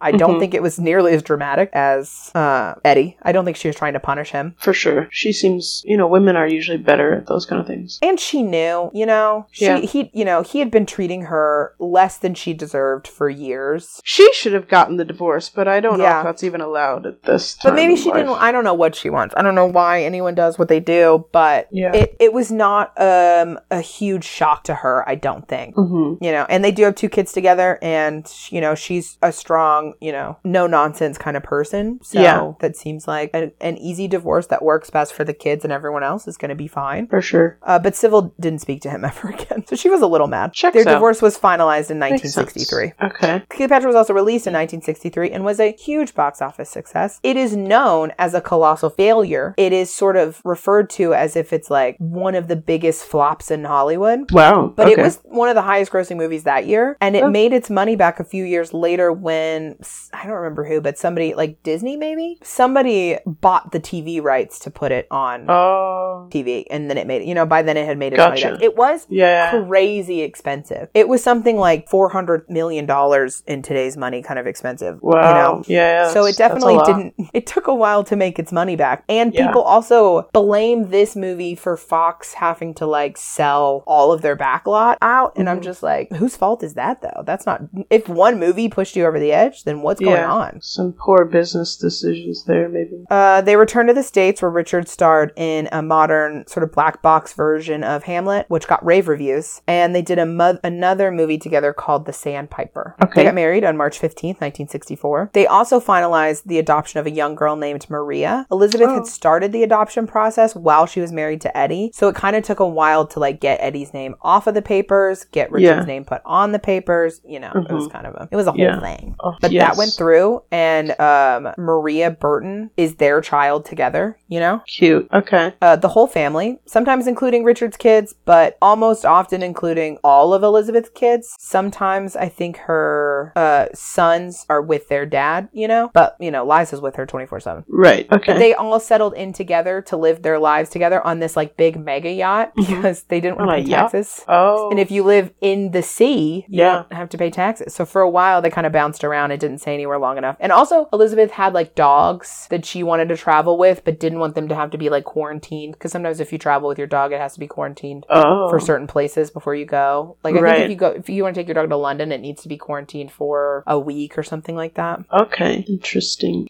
They were known to lavish each other with gifts, particularly Richard getting Elizabeth really expensive jewelry. Her jewelry collection was like legendary. Like, that big diamond in the Titanic? Yes. In what's her face's the necklace. Yeah. They were like all that level of diamond. You know what I mean? Oh. It was crazy.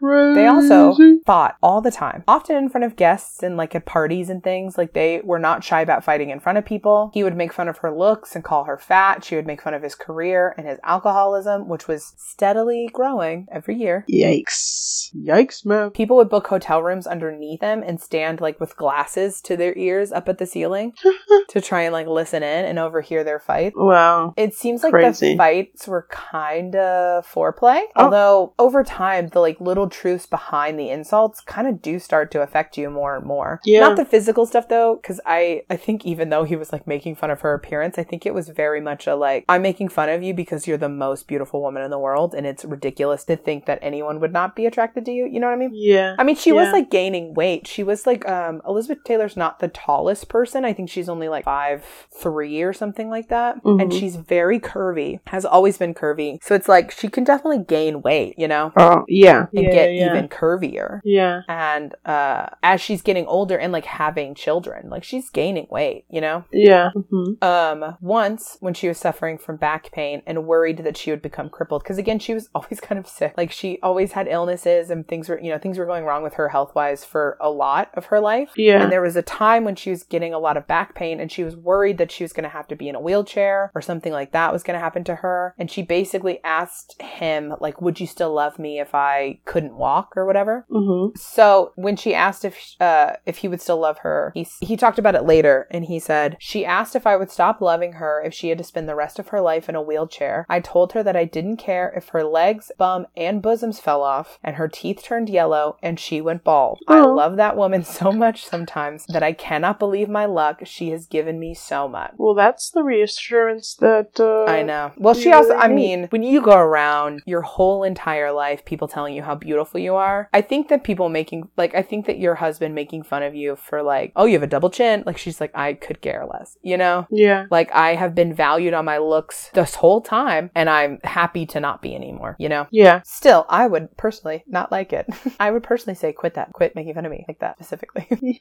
Yes, I'm very sensitive too. Stop doing that one. Make fun of me for other things. Thank you so much. Yeah. Richard starred in Beckett with Peter O'Toole, which was a great movie, and they are lifelong friends and all kinds of stuff. And they were both amazing in it, and they were both nominated for the Oscar that year, and they both lost to Rex Harrison. Wow. Caesar for My Fair Lady. Look at that. Yeah. Look at that, man. Look Crazy. How about that? What a coinky dink.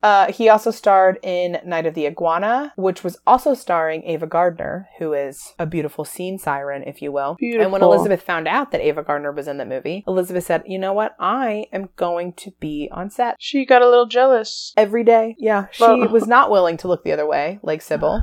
She's like, I will be supervising. Yeah. I will be present and make my presence known. They eventually do 11 movies together, the two of them. Wow, cool. The best, or like one of the best of them, being the movie Who's Afraid of Virginia Woolf in 1966. It was a huge success. Heard of that and one. Is one of the first films where people were more impressed with Elizabeth's talents than they were with her look. Oh, good for her. She won her second Oscar that year. He was nominated and did not win. Well, can't win them all. A little hard. They like didn't go. They stayed in their like house in. They have like a house in Mexico. Puerto Vallarta, I think. They have a house in Mexico. It's fancy. Yeah, okay. And like the city that they have the house in is now like a big tourist destination because they had a house there. Wow. And it's beautiful. It's a beautiful Puerto city Vallarta. too, but like, you know what I mean? Yeah. But they stayed at home and like just listened, I think, to the like radio of the awards. Mm-hmm. And she won. And then when he didn't, it was like, sorry. Like they tried to make a joke of it and it was like, but it was clear that he was like upset that he didn't win. And that's a bummer for him. I mean, you know, you win some, you lose some. Yeah. And he's one of those actors that never won one, and people say is it's a tragedy that he never won, you know? Oh, yeah. The Academy kind of like how they were talking about Leonardo DiCaprio for a while, where they're just like, he should have one and he doesn't, and this is crazy. Yes, but he does now, doesn't he? He does now, yeah. Yeah, okay. They did Zeffirelli's Taming of the Shrew, which personally, I love. I love that movie. I love Taming of the Shrew. Good times. Best all around. Zeffirelli's the guy that did the Romeo and Juliet that, like, we probably watched in high school or whatever. Yeah. He did the Romeo and Juliet, not the one with Leonardo DiCaprio, ironically, but the one that's a little older than that with that girl that has the long dark hair. We had to watch it in school. Okay. Anyway, in 1968, Richard starred in a Clint Eastwood movie, which according to his daughter, he only did that movie because his kids were like begging him to do a movie that they could actually watch, because he only does like old people movies, basically. Yeah. And so he kind of like, I feel like that's his version of like, you know, when the celebrities voice cartoon characters or whatever. Yeah, I did something they're interesting. Doing that so their kids can watch their movie. Which is, you know, fair and also make that money. In 1969, he starred in Staircase opposite Rex Harrison, where they played a bickering couple. They were like a gay couple. Aw. Yeah. Okay, I love that. I've never seen that movie, but I like want to now. Yeah. At this point, though, aside from a few of the highlights above, both of their movie careers are kind of starting to get worse and worse. Like the movies they're doing are just like, they're still making money and making movies, you know, but the quality is kind of going down critically, at least, over the next couple of years. Yeah. In 1970, Richard starred in Anne of a Thousand Days as King Henry VIII. Anne is, of course, Anne Boleyn.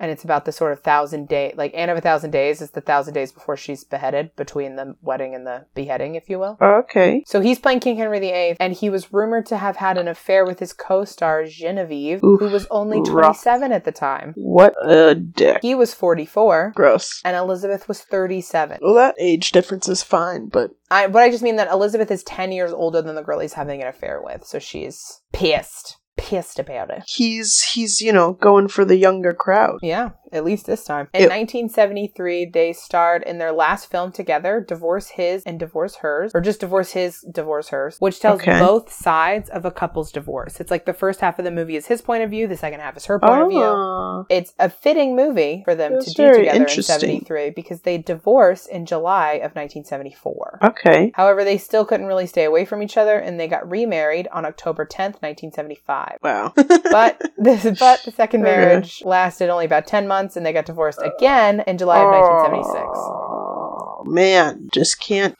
keep them. Maybe she didn't want him. Because again, his alcoholism is getting progressively worse, and hers is also there, you know? It's present. So maybe they're just not good for each other. In between their two marriages, he was very briefly engaged to the Princess Elizabeth of Yugoslavia, so that's fun for him. Sure. Interesting. Also weird. Okay. I think I didn't write the year down annoyingly, but shortly after that, I think I didn't write the year down because it was a few months later, he got married to model Susie Miller. Okay. He and Susie got divorced in 1982, and he married freelance production assistant Sally Hay. Freelance PA. Wow. Yeah. She really came up. Yeah. She got the promotion for real. I've got opinions about her, so we'll continue. Okay. Throughout all this time, Richard and Elizabeth have been sharing phone calls and letters back and forth. Like I said, they do have, not only do they have like their adopted daughter together, but they also were married for 10 years, so he is very much in the lives of all of her children, you know? Yeah, well, that's good. Probably particularly Liza, because Liza's dad has died. Oh. You know what I mean? Liza Todd. Yeah. Oh, yes. And so it's like for the first, not the first 10 years of her life, but for, all of her teenage years, he was her dad. Yeah. So they had a whole life together, and so they still call and they write letters and they catch up. Yeah, that's nice. Keep it civil. Richard died from a brain hemorrhage on August 5th, 1984 at age 58. Oh, Jesus. I know. He's pretty young, He had put his body through a lot with alcohol. Like, he had a big drinking problem, and he was told before this even happened that he had, like, enlarged liver or something like that. The drinking was already causing problems in his organs. Yeah. But the brain hemorrhage, I don't know if that was caused by the alcohol or not. And I think he had gotten kind of sober before that. Okay. But, you put decades of... Yes, it's hard to come back from that. Yeah. For sure. He is buried in his home in Switzerland, or near his home in Switzerland. He and Elizabeth had discussed being buried together, but his widow of 1 year, they had been married for 1 year. 1 year. Purchased the plot next to his and put up a large headstone that covered both plots, possibly to prevent Elizabeth from being able to be buried next to him. What a move. He also left most of his money to his wife. So they were married for a year, and she's just like... Wow, she got the payday. Yeah. The payday, I think no one cares about, right? There's plenty of money going around, whatever. Yeah. But yeah. Whatever. It was like one thing when we were talking about Lucille Ball and Desi Arnaz, where you're like, yeah, he was married to his second wife for like 20 plus years. Yeah. Which is, you get it. That is what it is. They were married for 1 year, and she's like, actually, I have all these opinions about what Elizabeth Taylor's allowed to do. And it's like, well, shut up. By now, Elizabeth, at the ripe old age of 44, is all washed up as a movie star. So she married a Republican politician named John Warner in December of 1976. Crazy. They got divorced in July, just so you know. Cool. And she supported him through his successful Senate campaign in 1979. Okay. However, once she then got to D.C., she was very bored. She, again, I think thought that she wanted to be the little woman sort of being taken care of, and she did not. She got really bored, and they got divorced in 1982. Gossip columnist Liz Smith believed that these two marriages had been big fuck yous to each other. Susie Hunt was everything Elizabeth was not. She was tall, thin, and blonde. And John Warner was this handsome, sober, distinguished ex-Navy secretary who became a senator. It was just a continuous game of one-upsmanship. However, after she divorced Warner, as around the same time that Richard divorced Susie, they were both sort of single at the same time again briefly.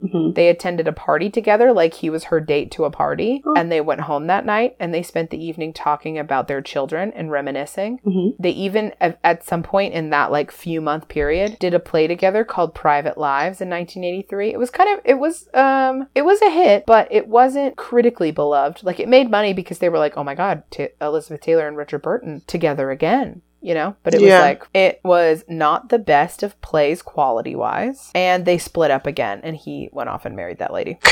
Gotcha. Still, they kept in contact through phone calls and letters, and of course, their children. Yeah. Because, like, you know, their kids are having kids now. They're grandparents together. Right. Yeah, they're old. Elizabeth was absolutely devastated when Richard died. Soon after she heard the news, she received her last letter from him. Like, he had mailed her a letter and then, like, died a day or two later. And so by the time the letter got to her, he had already was dead, you know? And that letter is, like, her most prized possession. She held it close to her heart. Richard's wife barred Elizabeth from attending the funeral. So she visited the grave on her own to pay her respects and just sobbed. Respectfully. In October 1991, Elizabeth married for the final time. She married construction worker Larry Fortensky. They met while they were both receiving treatment at the Betty Ford Clinic. I think Elizabeth's was for alcohol, and I don't know what his was for. So random and weird. They divorced in 1996, but Elizabeth still left him $825,000 in her will. Well, yeah. Well, that's nice. Generous. She is quoted saying, "After Richard, the men in my life were just there to hold the coat, open the door. All the men after Richard were really just company." Okay. Elizabeth Taylor is arguably one of the greatest movie stars to ever live. She dedicated her later years to AIDS research and was one of the first in Hollywood to raise money in the 80s when it was like really height. Nice. Yeah. Paranoia about it. She was the pandemic. Yeah. This is surely at least partially inspired by her lifelong friendship with Rock Hudson, who died of AIDS tragically. She's fundraised millions of dollars with AmFAR, and still to this day, like her Twitter account that's like run by people that use AmFAR, like her legacy is still sort of wrapped up in that charity. Okay. She received the Presidential Citizens Medal in 2001. She died on March 23rd, 2011 at age 79 from heart failure. At her request, her funeral at Forest Lawn started 15 minutes late. She was late to her own funeral. Love that, actually, bro. So clever and funny. And there she is. And there she is. And there she goes. And there she goes. Thank you, Matt. I learned so much. I honestly knew mostly nothing about Elizabeth Taylor other than her name before this. I was honestly surprised that you didn't know that she was married a whole bunch of times, because I knew that she was married a whole bunch of times before I knew anything about her. That was like kind of the joke about her. Yeah. No. I was knew nothing. Now I know a lot more. In terms of their relationship, you know, her with Richard. Well, in general, I think Elizabeth sounds like someone who maybe like knew, I don't know if she really knew herself that well or knew what she actually wanted in life, or it just kept changing, which all of them are fine, you know? And I do think she had a genuine love for Richard, you know, and they had a real relationship and everything, and I don't think it was like based off of, you know, I think it was based on love and not on anything else. But I don't know if it was ever going to be lasting or anything, just because of the person Elizabeth was, you know? I think that Elizabeth knew what she didn't want, you know?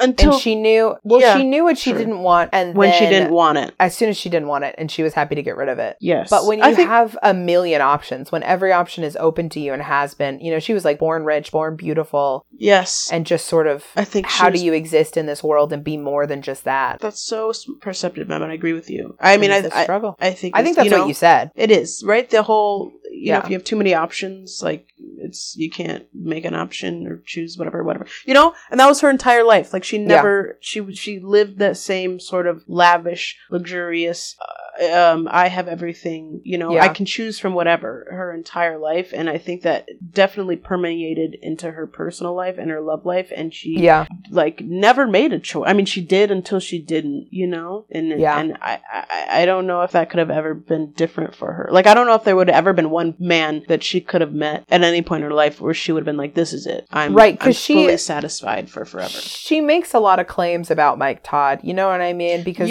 that's so tragic, and that is really a sad part of her story, and that's a big great unknown, you know. He's the only one that she sort of never dumped, if you will, you know. I agree. Maybe that was the guy, and you know, it's either he either was the guy or he just wasn't, but we never found out, you know. Right.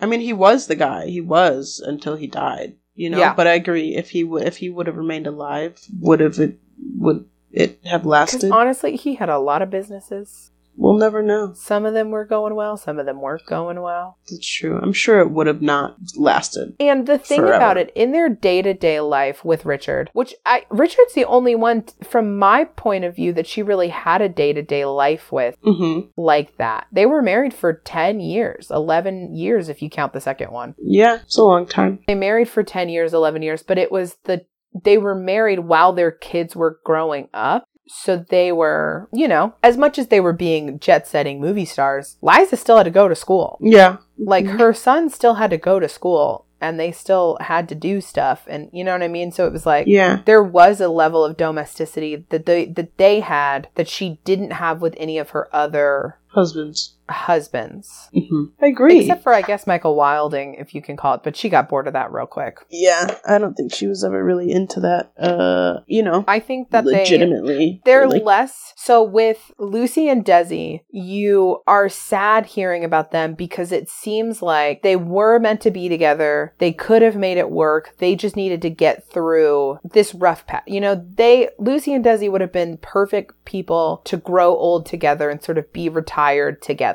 Yeah. It was the busyness of their life and their work schedules and all of the other stuff that was going on that sort of like ruined their relationship and stuff like that. Mm-hmm. But even their kids talk about how like near the end, Lucy and Desi, like it was just so sad that they ended before they could just be two old people playing backgammon together. You know what I mean? Yeah. And I don't feel the same way about Richard and Elizabeth. I don't know that they ever would have settled down into the old people. You know what I mean? Yeah. I think they still would have been the fighting and like arguing people and jet setting until the very end. And so I don't know. I don't know if they should have ended it, if it was the best thing for them. Obviously they did, and everyone lived the life they lived. Yeah. I think things happened as they happened. Yeah. There's no sort of like, oh man, what if with them? Especially because they had that second wedding. You know, they fully got divorced and then fully got married again. So they gave if it was gonna work, it was gonna work. Yeah. I agree, Mev, 100%. But I love them both individually. I don't think either one of them were like, you know, bad people. They were flawed in their own ways. I think they for sure did the most damage on themselves. Yeah. Which, who hasn't been there?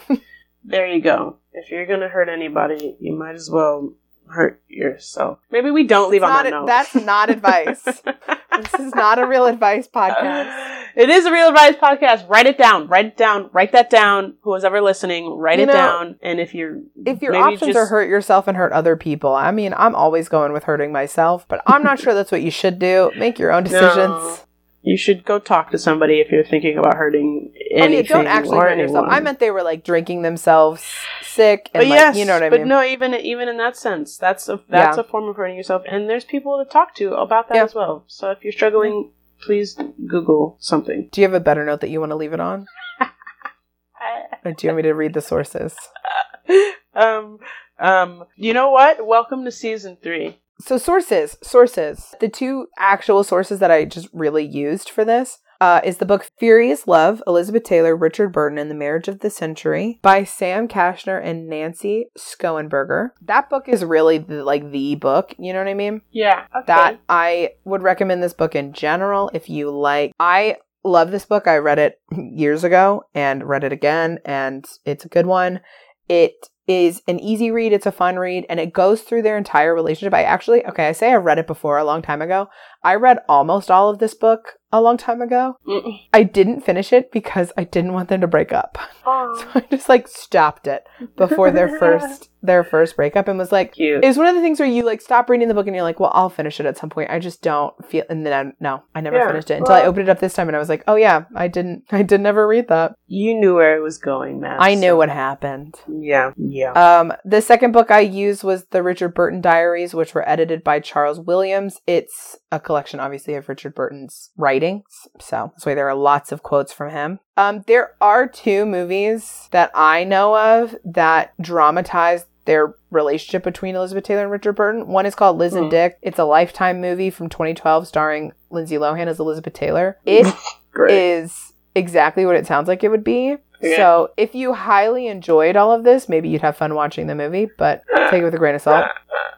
Then there's a movie called Burton and Taylor with Helena Bonham Carter, and someone, I can't remember what that guy's name is, but Helena Bonham Carter plays Elizabeth Taylor, and I'm pretty sure that movie almost exclusively takes place after they're divorced while they're doing that play together. Mm-hmm. So it's that's an interesting timeline. But yeah, those 2 movies are available. I think they're both made for TV movies, but feel free. Okay. And those are all my sources. I love it. I love it, and I learned so much, and I know so much now, and if I have any fun facts in trivia or on crossword puzzles, it's locked in now, man. It's locked in forever. And stay tuned next month, last Friday of the month, for episode number 2. I don't know what we're talking season about. 3, everybody. I don't even remember who we're talking about next episode. It's going to be good, though. Welcome to season 3, everybody. Woo, woo, woo. Goodbye.